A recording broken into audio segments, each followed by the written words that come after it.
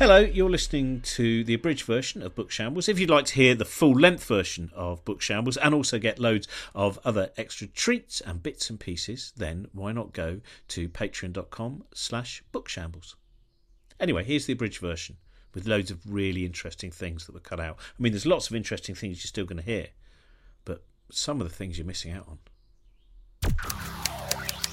Hello, welcome to Book Shambles. Producer Trent here. Our guest on today's show is the writer and artist James Bridle. But before we get to that, remember to rate, like, review 5 stars on Apple Podcasts for the Book Shambles podcast. And if you'd like to support the podcast, you can go to patreon.com/bookshambles to get extended episodes and lots of other goodies. We've got lots of behind the scenes stuff coming up as well on the Shambles documentary that we are making that you might have seen some information about on our social media channels.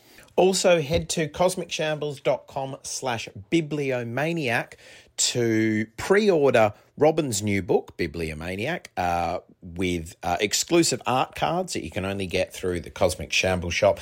And also from that site, you'll see tour dates for the bookshops that Robin is visiting throughout the end of 2022 on the Bibliomaniac tour. So be sure to go to the site and have a look at that. We're still adding a few more dates to those already listed and we'll be continuing on into 2023 as well. And finally, if you happen to be up in Edinburgh for the Fringe Festival, do go and check out lots of our Shambles pals who are up there doing shows. Josie Long, of course, as well as Grace Petrie and Joe Neary and Ben Moore and Stuart Lee and Charlie George and Mark Watson and Gecko, Rachel Paris, Marcus Brigstock, Mary O'Connell, loads more. Do support them if you're up there. They are all great shows, of course. And that is enough announcements for today. Let's get on to today's episode. Here is Robin and James. James, tell us everything else about the possibility of alternative intelligences in trees and gibbons. Oh, no, that might be too much to deal all at once. Hello, welcome to James Bridle, who's written a kind of book that I always love these books. I find any book that investigates ideas of intelligence, ideas of, it's that great thing, Jane Goodall's book, Through a Window, which says we must always be aware that we are viewing the world through the human window. We are not necessarily, we do not have a unique ability to see a true reality. We see a human reality. And that is the thing that Ways of Being, I think, deals with on many different levels. So James, I want to start off just by saying you describe yourself as an artist, as a technologist and a technology critic. Can you give me some sense of how these things led to, like, first of all, your starting point, and then how one led to the other growing out of it? Yeah, so I've got quite a long background in tech. I mean, I did a computer science degree, but then I also worked in book publishing, and then the book publishing started to become more computery again as the sort of Kindle arrived and things like that happened. And I started to think about what happened when, like, big bits of culture, particularly the written word, like collided with the internet and developing technology. And I've also been a huge, crazy, like, internet fan for years. In particular, I always wanted to write a book about the internet, and I thought it'd be a book about how great the internet was. And then I started writing that book sort of between Brexit and Trump's election.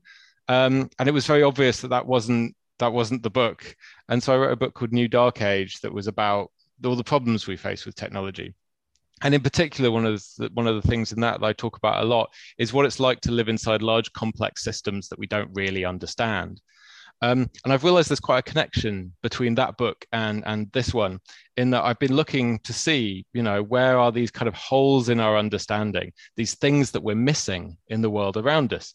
And also, like, where do we go when we acknowledge how bad a lot of the technology we use every day and all the damage it's doing to our society? And really, those are the strands that I kind of pulled together for this book, because I really wanted to say, what can we do with our technologies differently? How can we think about them differently?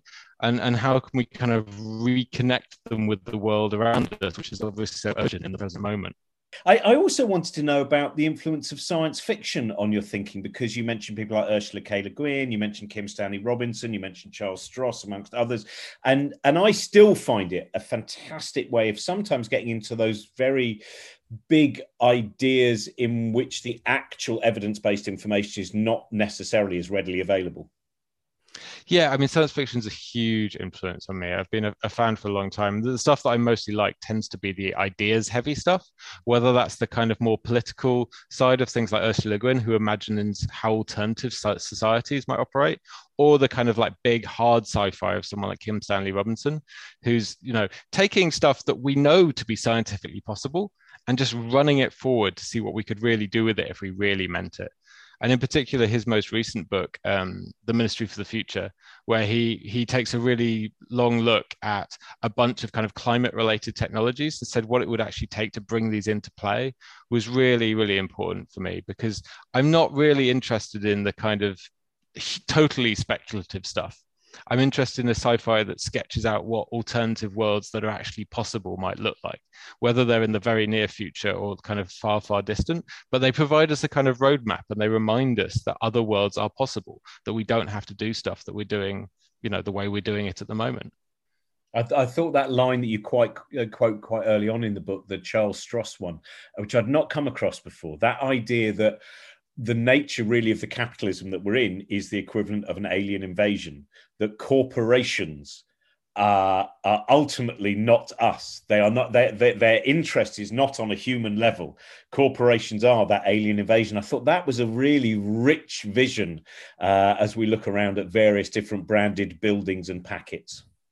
Yeah, I mean, it's quite a common feeling, I think, to find oneself kind of lost amongst these sort of brands and corporations and these kind of vast powers, intercontinental powers, ones that kind of slip out of human reckoning, and to feel a deep sense of what's the word? We're just essentially being lost among them. That they don't operate at the same scale that we do. They don't have the same interests that we do. And I found there's something very, you know, connected to that, to most of our feelings about technology. We somehow, at some level, are aware that we're interacting with something that is deeply inhuman. And at the same time, we're endlessly fascinated by it. I mean, one of the spurs for this book was trying to understand why culturally we're so obsessed with the idea of artificial intelligence, because most artificial intelligence that people talk about that actually exists in the present is not very interesting. It's kind of chess playing games, or it's self-driving cars. They have interesting results, but they're quite small, tiny bits of what intelligence constitutes. But the idea of artificial intelligence seems so huge for humans. We're just obsessed with it, and trying to work out why that obsession is so persistent, what it tells us about our interest in the world, but also what we can understand about the world. Because my kind of growing realization that maybe the cultural role of AI isn't, you know, to essentially replace us, which is mostly what seems to be worked on, but to kind of open us up to this idea that other kinds of intelligence exist. That's what really fascinated me, and that's, you know, that's the hint that you get there with the kind of the realization that corporations, these things that we've already built, are another kind of life form, another way of kind of structuring the world around us. But again, as I keep saying over and over again, just one way of structuring it that allows for many, many other possibilities. Yeah, I find it. I was thinking a lot when I was reading your book about different senses of kind of supremacy that human beings suffer from. And I mean, you know, obviously in terms of that, I was thinking a lot of some of the kind of things like Native American cultures and the Australian Indigenous cultures, where because they weren't writing cultures, from that point, it means that they haven't left as much of a trail of what they've done. And, you know, there's very interesting, I'm sure you probably know books like Dark Emu and things like that, which you start to go, in terms of understanding intelligence, we're barely able to understand intelligences that are any step that are outside the culture we live in terms of human intelligence. And I think it's robbed us of many grand narratives and ideas because of this sense of our supremacy. Yeah, and I mean, it's really important to say that a lot of what I write about in this book would be incredibly obvious to people from other cultures, particularly ones that are more connected to the earth, that have a grander sense of ecology, that have, for want of a better term, a kind of animist component to them that already recognizes the kind of liveliness, vitality, the beinghood of non-humans. But certainly in the West, in Europe, in North America, certainly since the Enlightenment and the Industrial Revolution, our society has been characterized by this desire to kind of draw lines between us and other beings, and also, of course, between us and other humans, between Western and other cultures, between men and women, between different races. And that's been the product of a particular kind of scientific thinking, really. I'm a fan of the scientific method as one way of constructing knowledge about the world.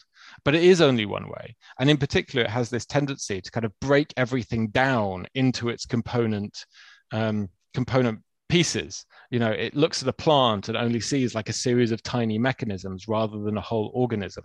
Or it looks at an entire ecosystem and only sees the activities of particular individual organisms within that system. And that's starting to change. And I think what's happening there is actually a coming together of those different ways of thinking. It seems really significant to me the way that the idea of ecology, for example, which is the understanding that actually all of these things are interconnected, all of them are part of much, much larger systems, has kind of slowly spread through the sciences over the last kind of 80 to 100 years. And each science in turn, the botany, natural sciences, biology, but also like economics, mathematics, sociology, has slowly had this kind of ecological realization where it's had to transform itself from being the study of kind of tiny component parts of things into much larger kind of network systemic studies. And that really, for me, mirrors our own understanding of the world as it spreads out from being this constant like breaking down and drawing of lines into something that actually emphasizes kind of relationship and connection overall. Yeah, as someone who regularly works with a physicist, you know, the number of times that he'll just say things like, you know, oh, but it's all atoms in the end, or yeah, well, ultimately it's atomic theory, and you go, well, no, that really is that's architecture is just sand. But you really do need to, and I find that it's like when Francis Crick would talk about, and when he talks about the bundle of neurons, that we're just a packet of neurons, I think he said. And that to me is totally unhelpful.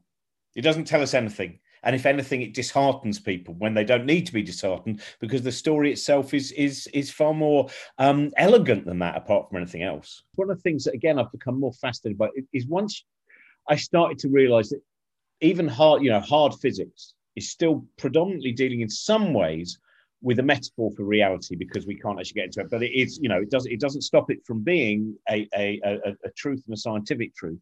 But that we're always dealing with kind of metaphors to try and understand whether it's the Higgs boson and the Higgs field.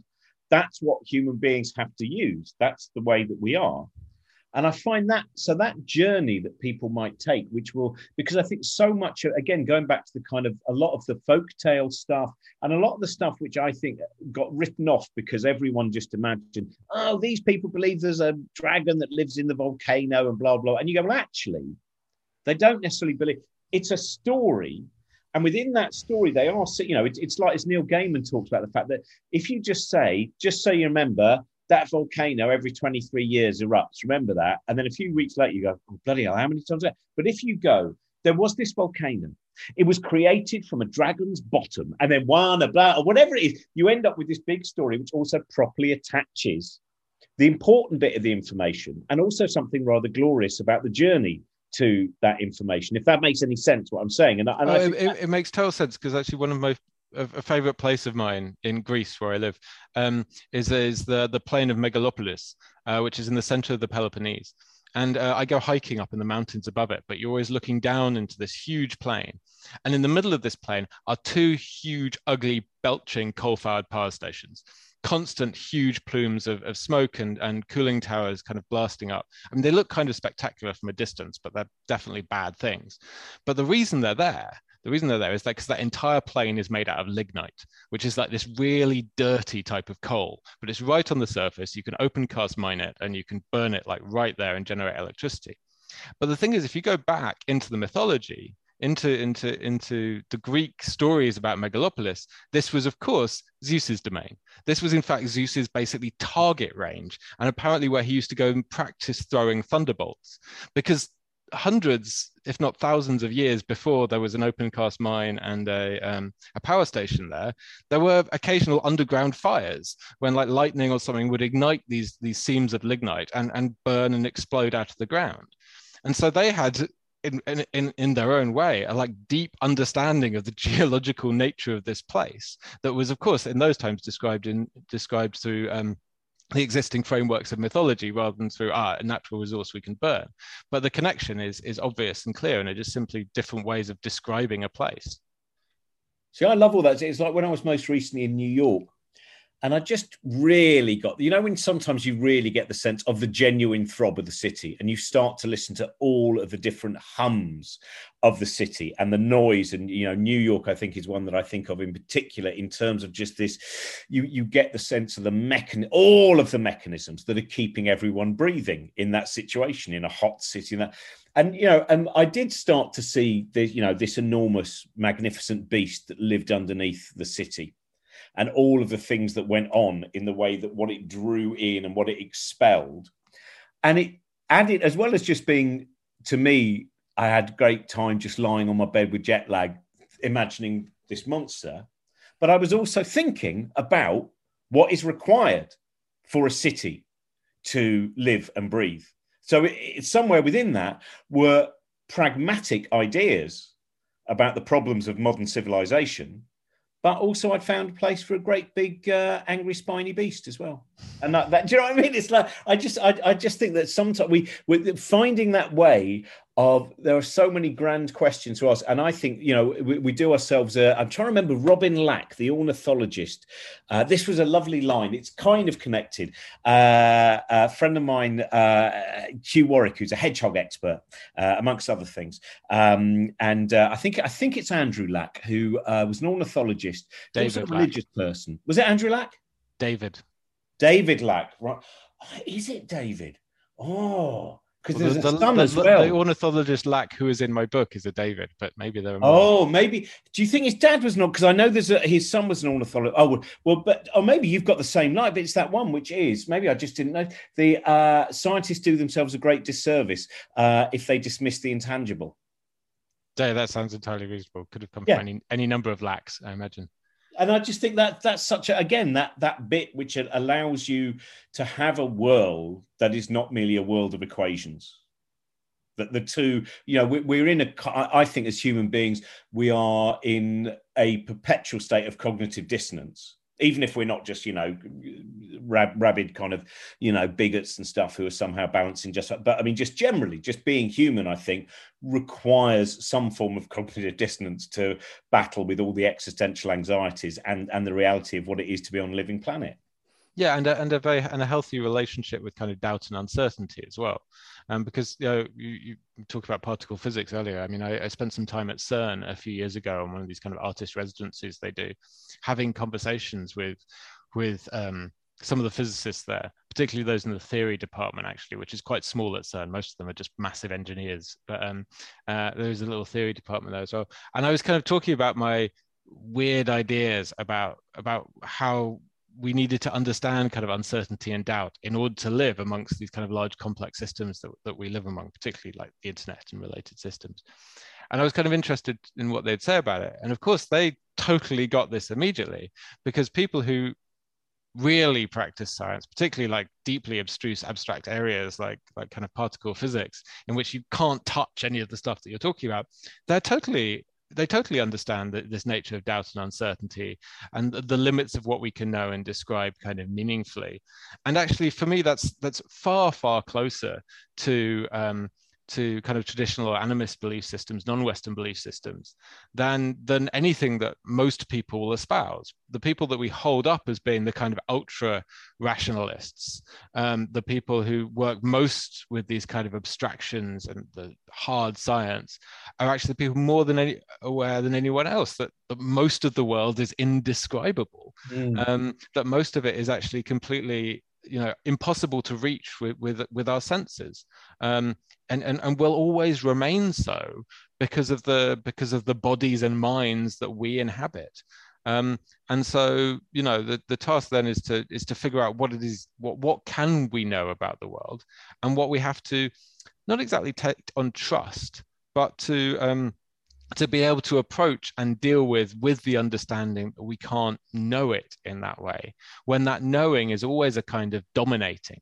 essentially, when that knowing is always a process of kind of taking something apart to the point of destroying it, which is, you know, what we've been doing for a couple of hundred years. But if we're capable of approaching it with a little more humility and a little more thoughtfulness, we can actually maybe learn something that's more useful than just like, what are you made of? I think I said, I mean, I mentioned him a great deal on this show, but, you know, one of the things that I particularly admire about Alan Moore is that Alan is able to have a very deep understanding of scientific ideas, and at the same time have a place for myth and fantasy and mysticism. And I think that's an interesting balance to find, which is because what I find with a lot of people, for instance, who are pseudoscientists, what they say is they swap one idea of a truth for another, you know, belief, a full-on belief, though. So a lot of people who say, oh, you've got to have an open mind, you find out they've opened their mind, stuffed a new dogma in it, and then sealed it again. And it's not an open mind. You know, that, you know, when you look at the David Icke and all of those kind of people, they have a very specific agenda and a dogma and a very limited but I think that, and I think perhaps that sometimes we can only see those extremes, and we don't see enough of the Alan Moores who are able, or Ursula Le Guin actually, again, I think is someone who is the richness of her imagination and the depth of her understanding of what it is to be human. Every time I've heard any of the lectures that she's done or the books that she's written, she seems to be able to deal with these quandaries. Yeah, absolutely. In particular, I mean, the statement also from her that actually is kind of foundational to this book, and probably to everything that I do, really, is a little note she wrote many years ago in response to critics of science fiction critics who basically said there wasn't enough science in her books. Like, she always gets lumped in with science fiction, and that's like a genre deal, and we know how troublesome that is generally. But she's one person who really is just like, you know, just does not obey any of those kind of boundary laws. But, you know, she got a lot of stick from critics who said, oh, there's not, basically they just said there's not enough rocket ships in your book, is basically what they meant. And she wrote this little note that you can still find online in various places called like a note on technology. When she first of all, she says, like, okay, what is technology? And her definition is like, she says it's the kind of active material interface of humans with the material world, right? So it's like how we interact with things, the things that we make, and how they allow us to interact with the world. And that definition, as she points out, doesn't just include like rocket ships or fighter jets or, you know, the internet, like high technology. It includes like clothing, fish hooks, like sewing needles, like the real stuff that we use to affect the world.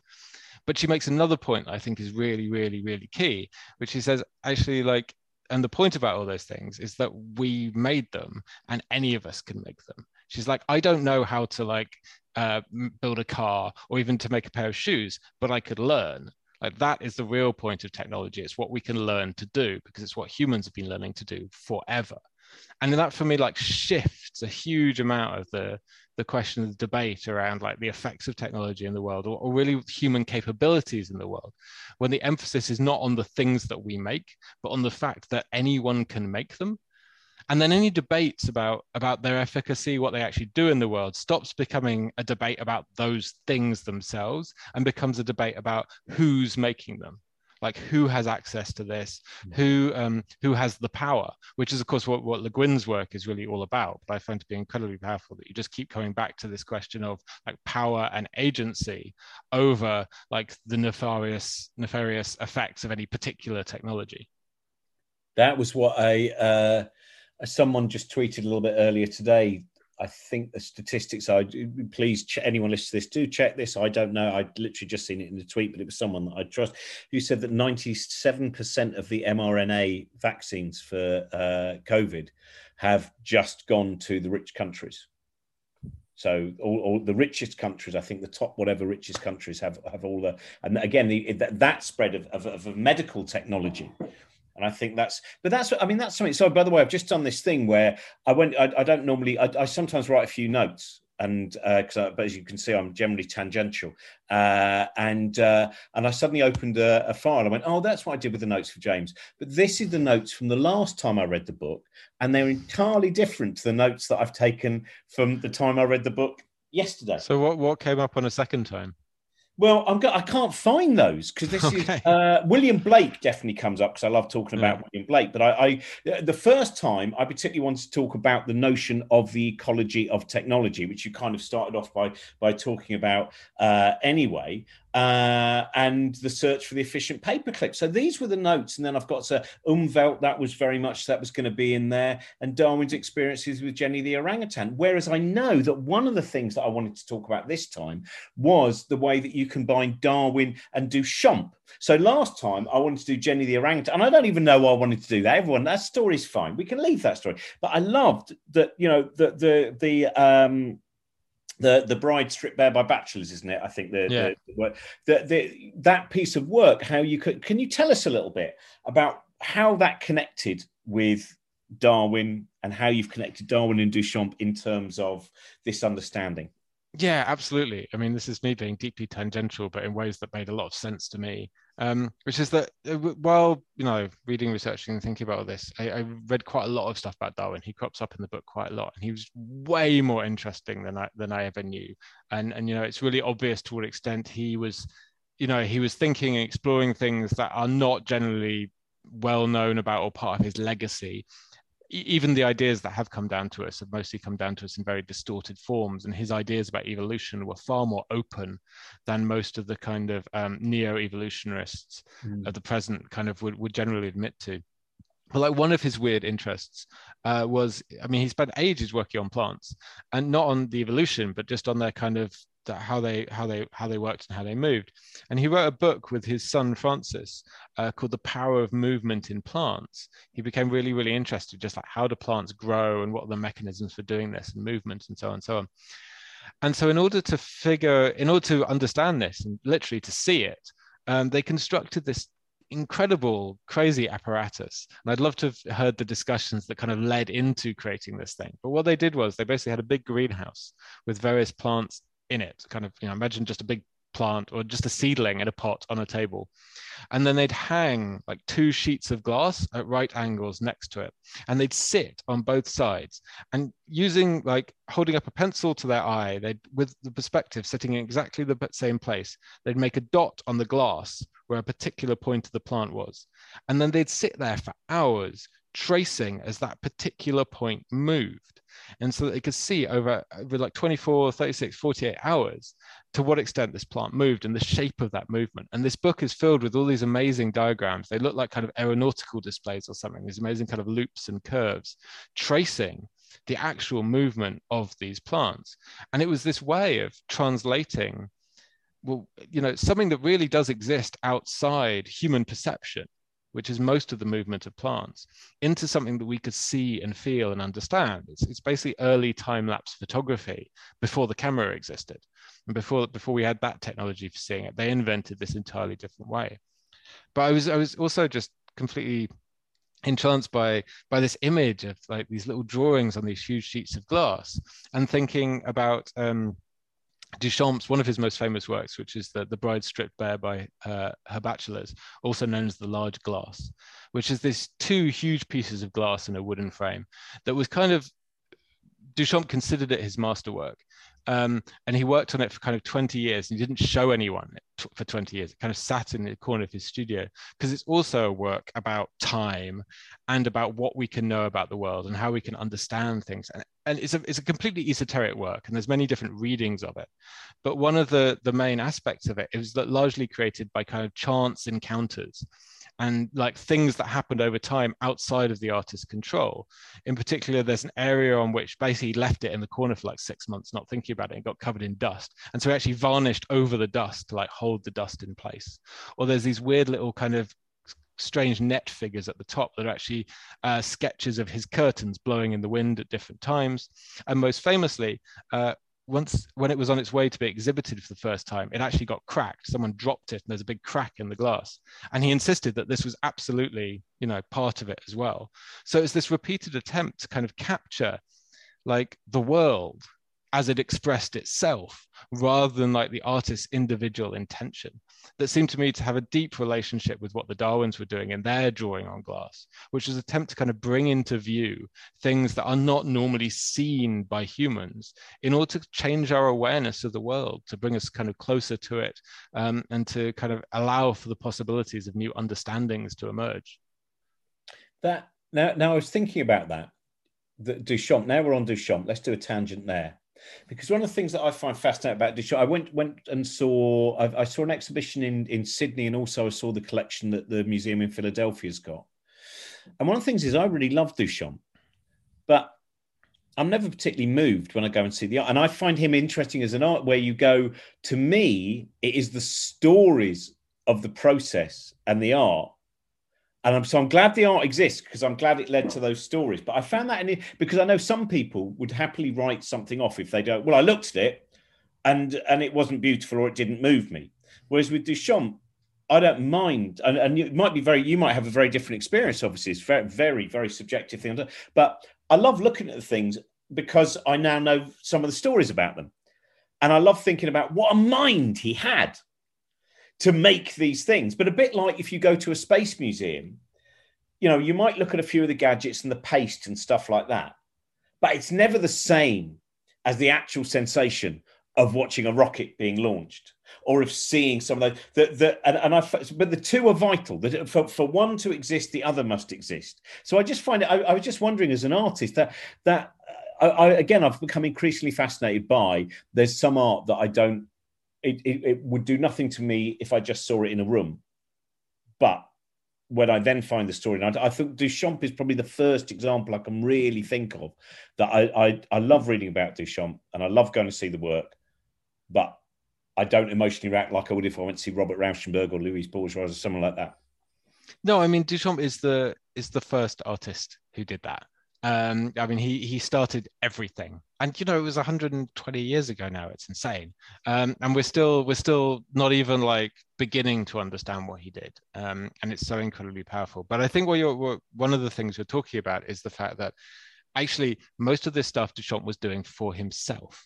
Like, if you spend 20 years in muddling around with this thing in a studio, then most of one's thinking about it, I would suggest, is really not about what any particular audience is going to make of it. Of course, he was a showman, and he had his moments, quite a few of them, and he liked to create a scandal and do these other things as well. But his absolutely primary interest was like, what will it do to me to do these experiments? Like, how do I come to understand something? And these works really are works that kind of fall out of the side of that process. They're the results of an ongoing process of personal inquiry. And to be honest, I don't think he'd care very much whether you got it or not, because they were primarily for himself.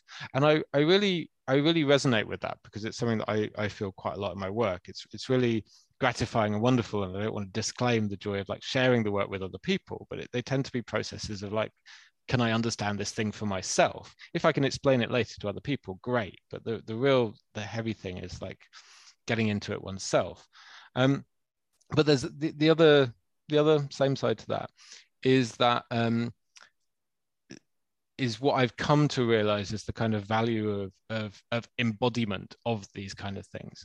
That it's particularly when we're talking about building relationships with the ecological world, with ecology in general, with the natural world, with the more than human world, which I write about a lot in the book, then those are things that cannot be understood really by reading alone, or even by thinking alone. And actually time-lapse, which I mentioned earlier in relation to Darwin, is a really, really good version of that.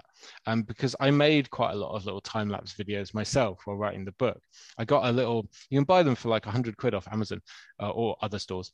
You can buy these ones that are made for like construction sites to make really simple time lapses. They're like 2 inches high. You stick 2 AA batteries in them and put them in the corner, and they'll film for weeks all by themselves. They're amazing. So I had one of those, and I was like pointing it at plants around my house and then at stuff in the garden. And the effect of that was already incredible. I mean, they use them a lot in the new David Attenborough like to create this kind of incredible sense of wonder, which it does, of like, you know, whole forest bursting to life, mushrooms popping out the ground, whatever it is. And you do get this kind of incredible sense of how vital the world is that we don't always pay attention to. But the real effect for me was actually not just watching that footage. It was the fact that I'd done these experiments for myself. It was that I'd also kind of internalized how long it took.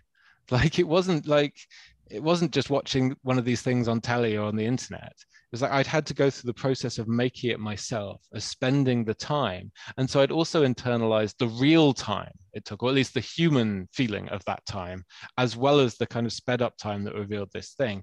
And there's such a difference between doing these things oneself and just reading about them that really does matter. And I think that's really true of kind of artistic process as it is as any kind of like philosophical thinking or artistic, you know, or design, artistic making, whatever it is.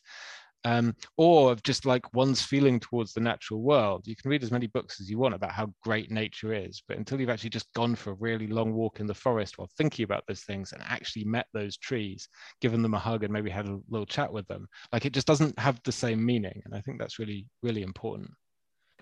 I wanted to just again go. I wanted to go back to when you were talking about that process of for you of understand, and that made me think of. I know Brian Eno's a big fan of your book, and I had a conversation with him a while back where we were talking about art and science, and I was just mentioning about the fact that I felt that it didn't mix up enough in terms of the way museums are done and galleries are done.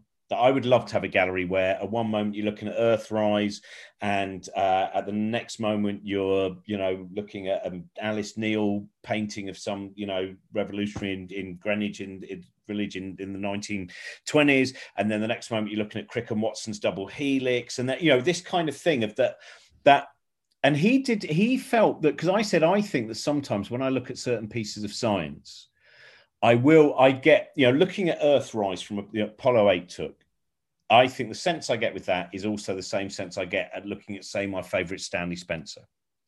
There is, it might then eventually break down into separate questions, but the initial experience, and I wondered, and Brian was kind of, he really does see that he did it as far. He said, you know, we shouldn't mix art and science. It's a very kind of messy thing to do, and but I think it is that it can be mixed there anyway. And I think the process you're talking about is art and science going together. And I mean, it's like when I love when you find out about Turner's paintings and you find out the process he had of making his paint, of adding the beeswax to the paint, of thickening the paint to create these kind of, you know, increasingly, you know, magnificent, but only light, you know, that painting of light.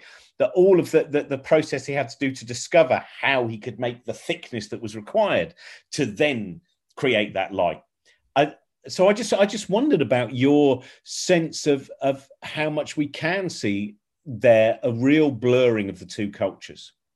Like I'll be completely straightforward and say I think the division between art and science is completely rubbish. Like it's a completely false dichotomy that does no one a service and is entirely socially constructed and is based largely on like people's personalities and how they choose to like develop the world, and also our educational system, which kind of splits them at the root and has decided these two are totally different ways of thinking and not complementary, and we need to only do one or the other. And it's a disaster, and it continues to be a disaster for our culture. But it is the one in which we're sitting in. And yeah, I've done a bunch of these kind of like art science sort of programs. I mentioned going to CERN earlier. And then I, like, subsequent to that, I was on a panel in Liverpool a few years ago with, well, there were a bunch of artists who'd been to this program and a bunch of particle physicists from CERN. And I remember getting really angry at one point because one of the physicists said something, just said so casually, well, you know, obviously I don't know much about art. And I was really angry because I know quite a lot about particle physics, to be honest. I'm sure I definitely don't know as much as this person knew, obviously, but like I've got interest in it. And crucially, I think it's a thing that I can understand in that Ursula Le Guin type way. And so it's like the refusal of either of people in the humanities to take sciences seriously or people in the sciences to take art seriously. It does complete damage both ways, but they're entirely complementary ways of thinking, but they are different ways of thinking, and they illuminate different parts of the brain, and they allow you to come at certain questions in slightly different ways. But like any really good thinking in either of them involves being transdisciplinary. I think there's probably a better, less mouthful of a word there, but it's the one that I'll use.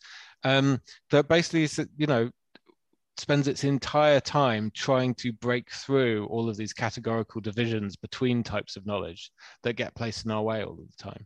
And all of the great discoveries in science and in the arts are moments when people realize that these two things that we consider to be separate are in fact like different aspects of the same thing, and they're really building towards something. And then, particularly beyond, I would say beyond particle physics, a particle physicist might shout at me for that, is like, what's happening down at the quantum level.